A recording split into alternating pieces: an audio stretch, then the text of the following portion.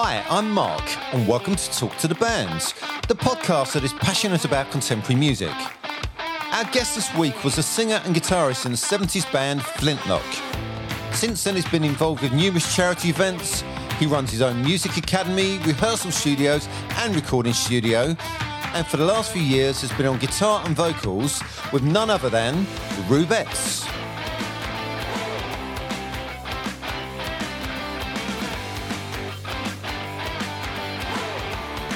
A warm welcome to John Summerton. Hi, John. Thanks for being on the show today. Hello. So Flintlock were a 1970s pop group from Essex, England. Its members were Derek Pascoe, vocals and saxophone. Yep. Mike Holloway on drums and percussion. Remember him well. Jamie Stone on bass and vocals.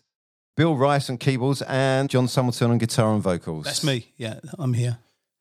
Apparently they started out as young revivals. Is that correct? Oh, God, yeah. You are going back now. Yeah, I was about 11. Is that how old you were? Yeah. Me and Mike were at Valence Junior School. And, we met. And I used to go around his house into...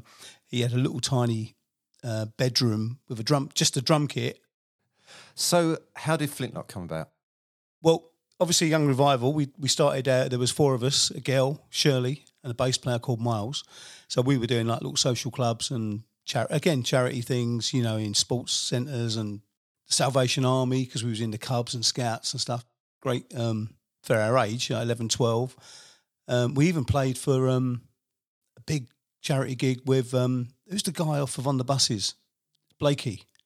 Stephen Lewis. That's how far we're going back. Yeah, it was him. He was the speaker, and yeah, we met him.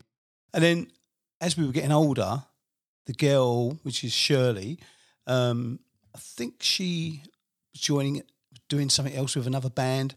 Miles then sort of went into more jazz, and we're now in secondary school. So there was two boys in the secondary school, 2 years older, which was Derek and Jamie.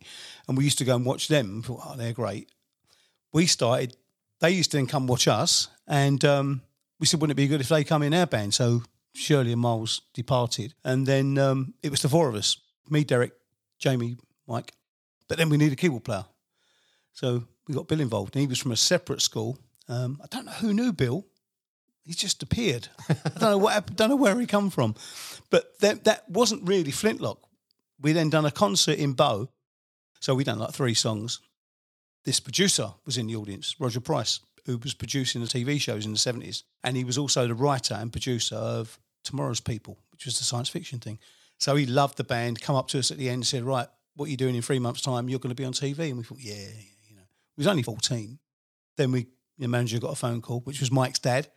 And then, we said we start rehearsals, had to go to an acting school because they said you want to be involved in the sketches and do the music. It was the old case of theme tune, write the theme tune, sing the theme tune and be in the show. And that was, You Must Be Joking. That was we done 2 series of that, yeah. And then we got signed up with a label. It was like the classic case of, you're at school but you're not. Then we had to have private tutors and... So did you actually come out of school completely to focus on that? Yeah, because we were doing it was like 4 weeks rehearsal, then there was 6 weeks recording, but then there'd be a little tour or a radio tour, promoting the single, because we had like 9 singles out, 4 albums between 75 and 79. Throw in a couple of trips to Japan, and schooling was like, yeah. So...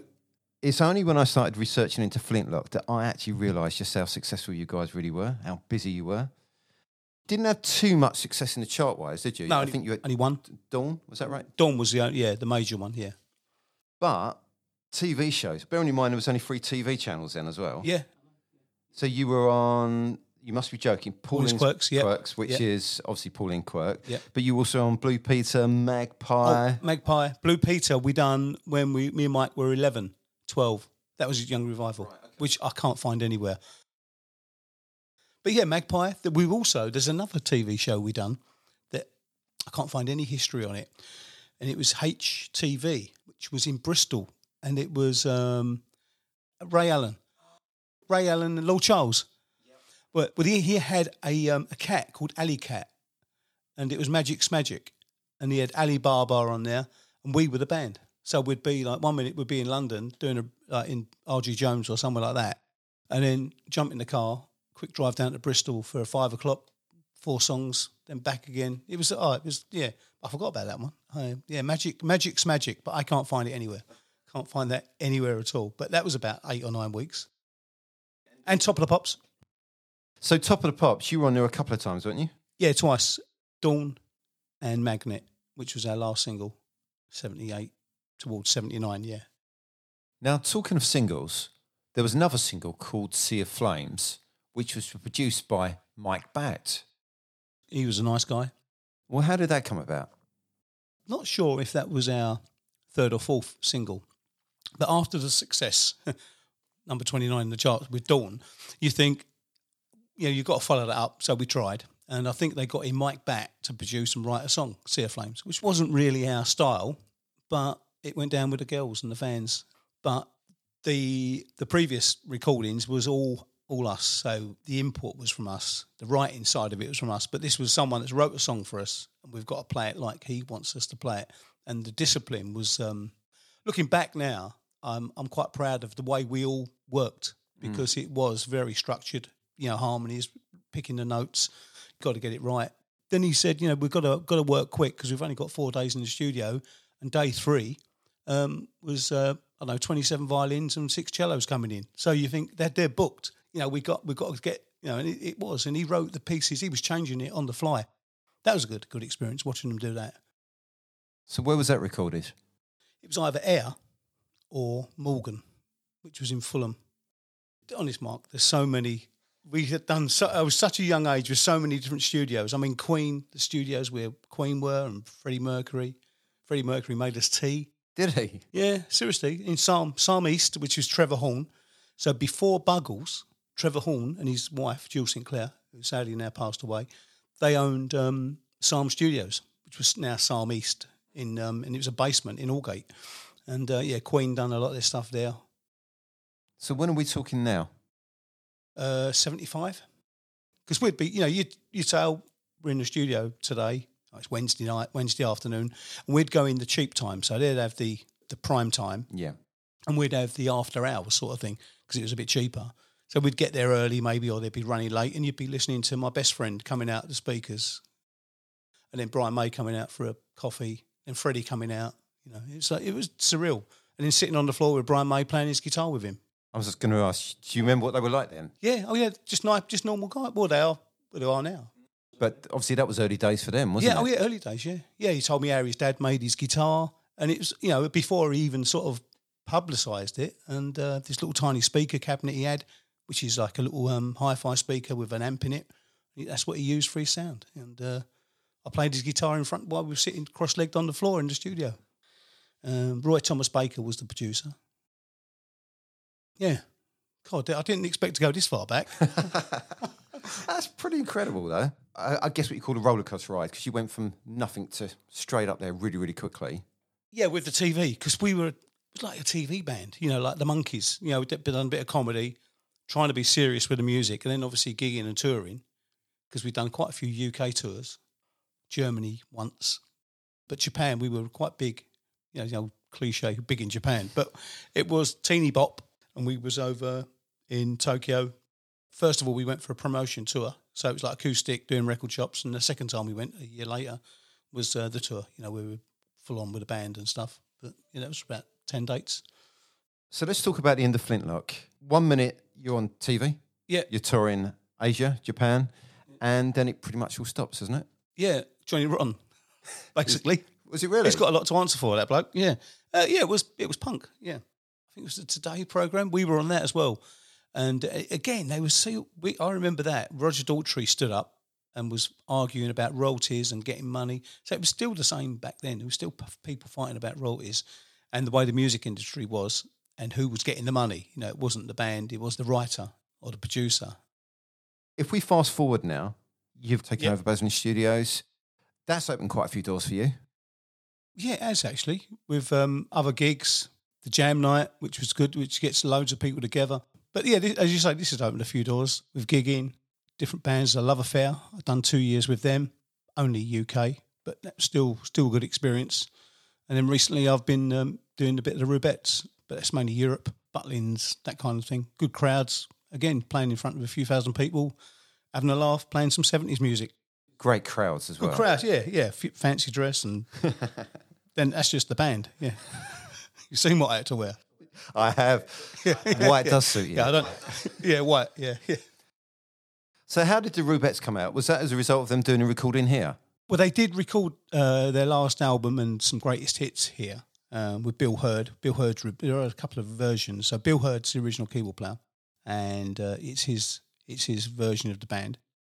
And unfortunately, the guy that was singing was Kenny Butler. He was singing with them and playing guitar, fronting it, and he had a wedding in Bristol. So they said, "Look, could you cover?" You know, he says, "A lot to learn for one gig." You know, and it was Germany. So I didn't even meet the bass player, didn't even meet the drummer, didn't even know him. Met him at the airport and done a gig. And then we come back. It was fly in, fly out. Really good crowd in Hamburg. About 2-3 weeks after that, Kenny hadn't been feeling well for a while, and he was diagnosed with cancer. So he didn't play again. Deteriorated quite rapidly over about 9 months, 10 months, and then passed away. Not last November, the November before. So yeah, that was pretty sad, and I've carried on filling the shoes for until the present moment. You've been involved in a lot of charity work over the years, way before I've known you, and since then, you've obviously got the Isle of Wight concert you do every year, or gig you do every year, which is like a full weekend, isn't it? Yes, Friday to well, yeah, it's been getting longer. We've been going Thursdays, Friday, Saturday, coming back Sunday. Yeah, it's been good because it's become a family. You know, I'm pretty new to it. I'm 9 years in, but it's been running for 57 years. And due to C19 this year, it's the first year they've not done it. Can you explain to people what actually goes on that weekend? It's a friend. He's become a really good friend. This guy that lives in the Isle of Wight. It's his family home, his weekend home, and it's right in Yarmouth in the Isle of Wight on the sea wall. But it's for local charities, so it could be for the church, it could be for anyone that needs money, a local school. So we normally, since we've been doing it, it's always between sort of 17 and 20,000 on the night we raise. Everyone gives their time up for nothing. We get expenses, so we get the ferry crossing across, which is nice. And he puts us up at his house or a local hotel. But the money is just spent locally for the Isle of Wight. It's an entrance fee, and it's wine, beer, and that kind of thing on the bar. And normally has some local acts on the seawall, starting around about sort of 5 o'clock. I normally compare it. And then the band kicks in around about 10. We have a couple of support artists, and we have fireworks at 10 o'clock off the jetty, which is spectacular. That's one of the big ones we do. We do the Women's Refuge every year at Allsit Hall. That, again, raises lots of money for the Women's Refuge. But in the early days, I first got involved with a lot of golf charity in Spain, which was for the Rhys Daniels Trust. That was really good. That always raised lots and lots of money for them 2 kids and Barry Daniels. I'm trying to think of it. It's quite a lot of charities we do. Dance La Fantastique, which is Moira. We do a lot for her, fundraise when we can. My band will play at the annual dinner and dance and raise money there. Now, Isle of Wight, you met Gary Brooker. Oh, yeah, Gary Procol Harum. Yep, Gary Brooker. That was good. And John Ilsley. Oh, really? Dire Straits bass player. Yeah, he got up and done a few songs with us. But that wasn't at the Isle of Wight. It was at Hampshire. Sorry, I'm digressing. That's another, same guy, different charity. Okay. Yeah, that was good. We done 4 Dire Straits songs with him. Again, it's a bit surreal. You know, you're playing on stage, you're looking across, and there's John on bass singing Sultans of Swing, and you're playing the guitar with him. You know, it is. It's quite good. We've got to talk about Elliot Randall, haven't we? Oh, I forgot about. Sorry, Elliot. I forgot about you. Yeah, that was a fluke. That was crazy. Elliot Randall, just in case you don't know, he did the guitar solo on Steely Dan's Reading in the Years. He also did the guitar solo on Fame, theme tune to the motion film. Yeah. He's played and recorded with the Doobie Brothers, Carly Simon, C Train, the Blues Brothers, Carl Wilson, Peter Frampton, and, of course, John Summerton. Yeah, well... and Jimmy Page has been quoted, and he said that that's the best solo ever. In Reeling in the Years, yeah. It is an amazing solo. I still haven't got it quite right, but I never will because it's Elliot. Went with a couple of friends and the wife, Teresa, to the Giants of Rock. Elliot Randall was on with loads of other bands one night in the restaurant having some food. And a friend of mine tapped me on the shoulder and said, "Hey, what are you doing here? Who are you with?" I went, "I'm with the wife." I said, "Who are you with?" He went, "I'm with Elliot Randall. He's a sax player." A friend of mine, Joe. I went, Oh, yeah, of course you are. I forgot you was with Elliot Randall. I did, because he gigs with so many different people. And he went, "Yeah, come over, I'll introduce you to him." So we sat down, exchanged numbers for the morning. So I said, like, "You're my idol. I love Reeling in the Years, Steely Dan, when I was sort of 15, 14. And then as I left the restaurant, my phone went. And it was Joe saying, "Elliot said, do you want to jump up with him tomorrow? Like, for the gig?" Because he wasn't doing Reeling in the Years. He was just doing some other stuff. No Steely Dan stuff. Yeah, it was a bit of a surreal moment. So I went and met him in the next morning just to have a chat. The band weren't even there then. He went, "Oh, yeah, you'll be all right, as long as you can sing it and do the riff and help me out and do a harmony." I went, "Yeah, all right." And that was it. He called me up at the end and that was my my little Elliot Randall moment. That's pretty incredible, though. Yeah, it was, yeah. I mean, it's a bit like you playing with Rick Wakeman. So it's a bit, the comparison is a bit like that, really. And we still, on Facebook, we have messages. We talk. You're not best mates, but he's accessible, and he's a lovely, lovely guy. And the things he doesn't have to do that. No, he could have blocked me, yeah. Like so many other people. But I watched a clip the other day of that, and he was just so down to earth and genuine on stage. Yeah, I know, yeah. "Don't show me up now," he said. That was his line. As if. Yeah, that's it, yeah. Yeah, no, that was good. That was an amazing moment. Talk about a couple of other charity gigs that you've been involved with. What about music for the Marsden concert? Because the lineup on that, mental. Tom Jones, Eric Clapton, Van Morrison, Mick Hucknall, Nick Mason. Right, 2 years ago, right? I won't go on too long. But 2 years ago, we've been doing the Isle of Wight gig and the Hampshire gig for this guy called John Colcutt, who is an amazing man, and he's got lots of these friends like. Procol Harum, Jeff Whitehorn, Gary Brooker, they're all his friends. Even Andy Fairweather-Low. He was in a band 40 years ago with Andy, so they've stayed friends. So he said to me, "I'm going to put on this big concert at the O2 for charity, for the Marsden." I said, "God, John, that's a big..." He said, yeah. He said, "No one's done one at the O2. He said, we want to raise lots and lots, like £1 million.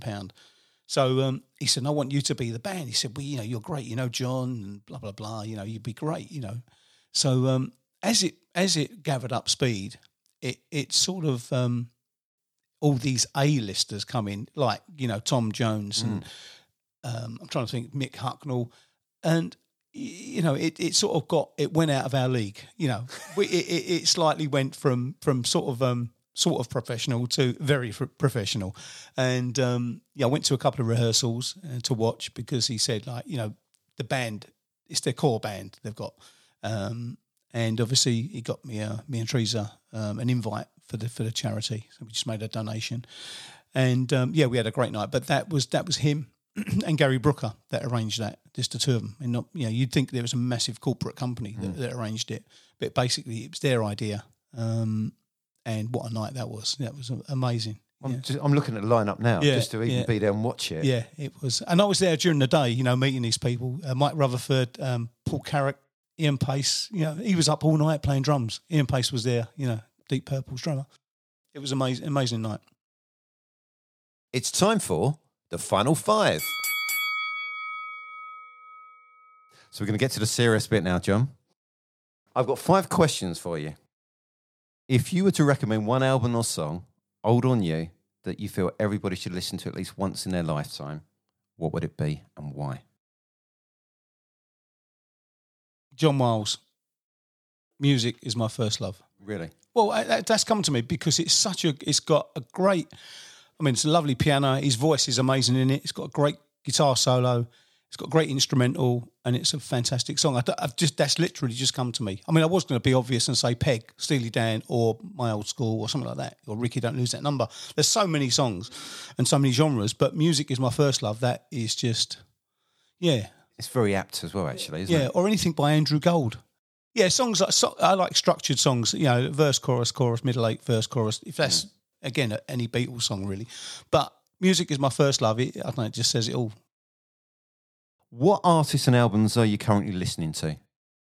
The moment, the songs that I'm trying to learn, which is Foreigner. Feels Like the First Time. Great song. Yeah, a bit of Boss Skaggs, Lido. Yeah, I don't know anything really, but still Steely Dan. I mean, I know it sounds boring, but the Steely Dan live album, they're just a thinking man's musician, aren't they? Yeah, Steely Dan really for me. Next question. Name a musician who has had a profound effect on you and tell us why. Jeff Beck from the album Blow by Blow, because when I was learning to play the guitar, I thought it was just literally strumming up and down and singing along, which is what I used to do. I still do that now. But Jeff Beck, I think it was 74, 75, was doing like some Beatles songs, She's a Woman, with a voice box. He had a bag on his back with a tube in his mouth, just doing them instrumental with hardly any singing. And a lot of the stuff was instrumental, most of the stuff, because we've ended as lovers. Another great track. Yeah, so Jeff Beck really changed my view on guitar playing. If it was possible for you to speak to your younger self when you were first starting out with Flintlock, what would you say to your younger self? Stand in the middle and sing your heart out. Forget everyone else. Don't stand on the side. Don't stand in the background. Push yourself to the front and believe in yourself. If you feel confident, even if you don't feel confident, just stand in the middle. Since doing the Rubettes thing 2 years ago in Germany, I looked round and the drummer's behind me and I've got two wingmen on me left and right and I'm in the middle. And it just felt good. You know, at 55, 56 I was, and I'm thinking, I should have done this years ago. Final question. Of all the times you've performed over the years, can you tell us the one gig or show that is really memorable and why? God, dear. It's hard. There's been, it sounds really terrible, but there's so many. There is so many. I mean, from a local gig at the Ball Colchester with 60 people in front of you jumping up and down to a Germany gig with 10,000 people. The Isle of Wight gig is good because they're all jumping up and down, 1,200 people in front of you. But I'm just trying to think of the best gig, the best audience. I would say, only because I've got a video of it, is the Hampshire gig. It was about 300 people, black tie, with John Ilsley doing Songs of Swing. Yeah, that was good. Well, I'm afraid we've run out of time today. John, thank you so much for being on the show. It's been an absolute pleasure. And of course, a big thank you to all of you, our listeners. Our guest next week is a female vocalist and pianist who has performed and recorded with the band Thunder. She's also shared the stage with the likes of Dame Cleo Lane, Scott Gorham from Thin Lizzy, and Andy Taylor from Duran Duran.